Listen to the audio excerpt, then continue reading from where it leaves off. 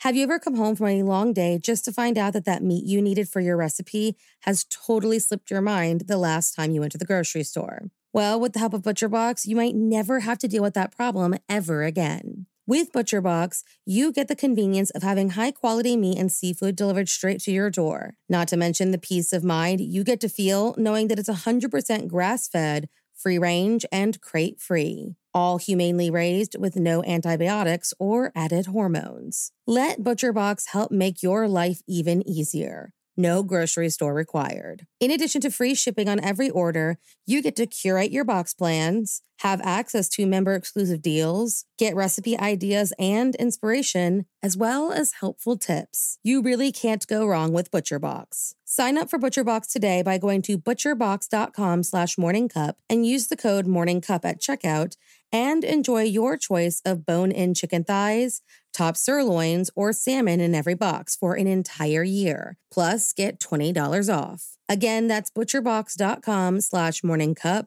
and use the code morningcup. Our kids have said to us since we moved to Minnesota, we are far more active than we've ever been anywhere else we've ever lived. Moving to Minnesota opened up a lot of doors for us. Just this overall sense of community, of values that, Minnesotans have. It's a real accepting, loving community, especially with 2 young kids. See what makes Minnesota the star of the North. New residents share why they love calling it home at exploreminnesota.com/live.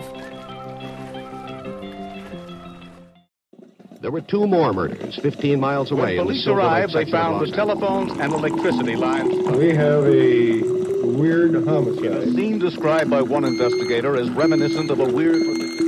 Morning. Couple murdered. There is something very scary about a killer who travels. You never know when or where they will strike next.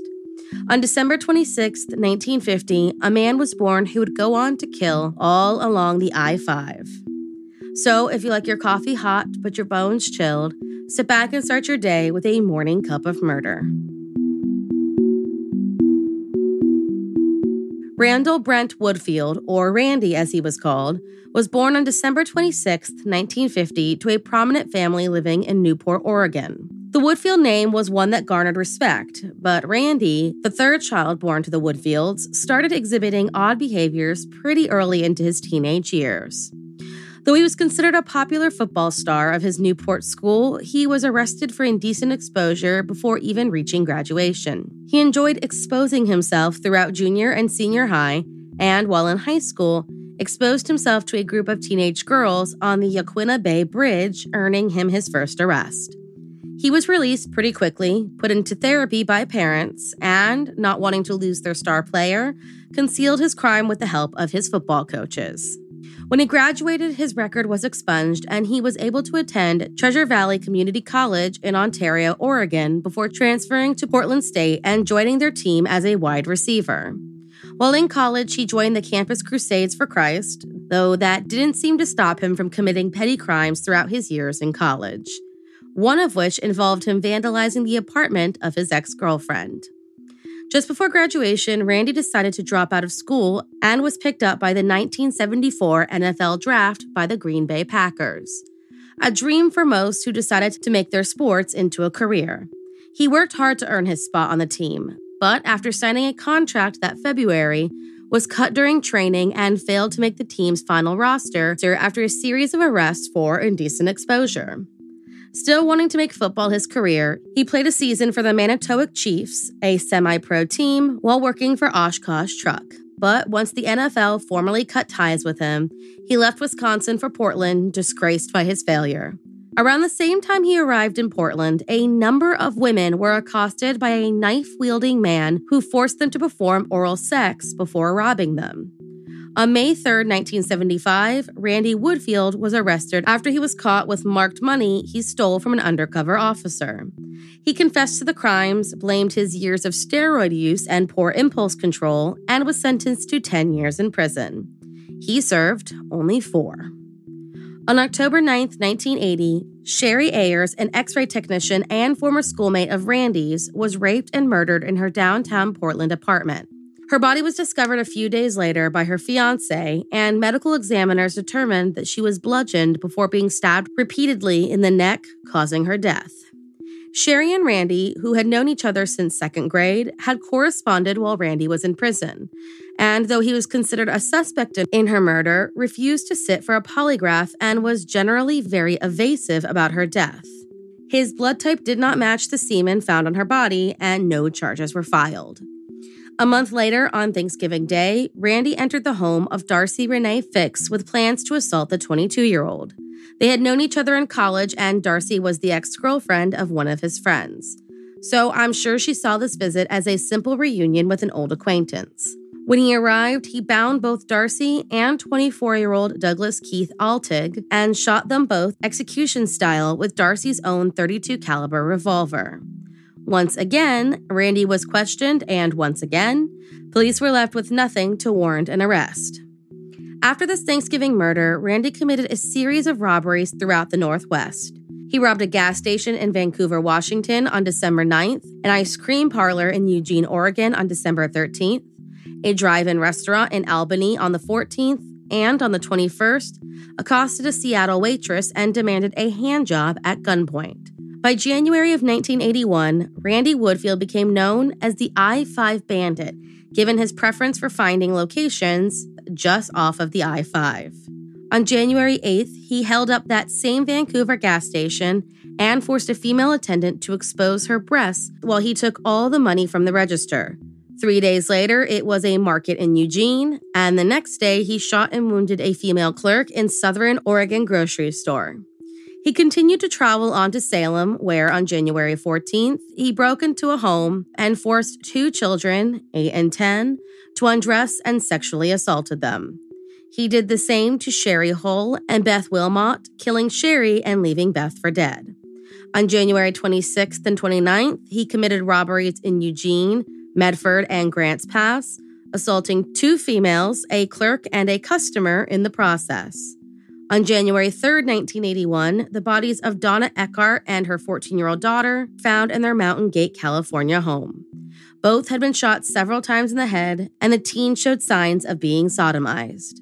The same day that the bodies were found, a female clerk in Reading was kidnapped, raped, sodomized, and the next day, Randy committed an identical crime in Ashland, Oregon.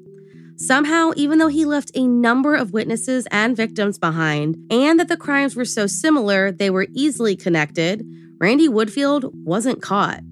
The I-5 Bandit struck again in a Corvallis fabric store, molested the clerk, and moved on to Vancouver, Olympia, and Bellevue, Washington. Planning on visiting Portland, Randy organized a Valentine's party at the Marriott Hotel with a bunch of friends from college. When no one showed up, he drove to Beaverton, where he broke into the home of 18-year-old Julie Wrights, whom he had met while working as a bouncer at a bar, raped, and shot her in the head. When police arrived, 2 glasses of wine were out on the table and a package of coffee was left on the counter, meaning the killer and Julie spent time together before she was killed, that she must have known her attacker. Eventually, like women before, investigators were led back to Randy Woodfield, but as they worked, so did Randy. 3 more attacks attributed to the I-5 Bandit occurred in Eugene and Corvallis. Thankfully, in March of 1981, before anyone else could be hurt, Randy was finally arrested and brought in for questioning, where Elisa Garcia, a woman he attacked and left alive, identified him in a photo lineup. He was identified by a number of other victims and officially charged with rape, sodomy, attempted kidnapping, armed robbery, and illegal possession of a firearm in both Washington and Oregon. He was tried in Salem for the murder of Sherry Hull and attempted murder of Beth Wilmot, where Beth bravely testified against her attacker. On June 26, 1981, after 3.5 hours of deliberation, he was sentenced to life in prison plus 90 years. Though he was convicted of just 1 murder, police linked him to 18 murders and suspected him of killing 44 people, majority of which were young, petite white women with middle-class backgrounds. Then, in October of 1981, he was tried a second time in Benton County for a whole different set of charges and given an additional 35 years added to his sentence. Despite the charges, Randy has never confessed to any of the murders he has been connected to.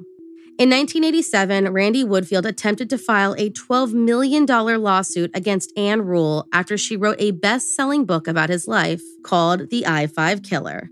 The case was ultimately dismissed. Thank you for joining me in my morning cup of murder. Please join me again tomorrow to hear what terrible thing happened on December 27th. Don't forget to rate and subscribe and let me know how you like it. If you want to help support the podcast, there's always Patreon or just sharing it with your true crime obsessed friends. And remember, stay safe.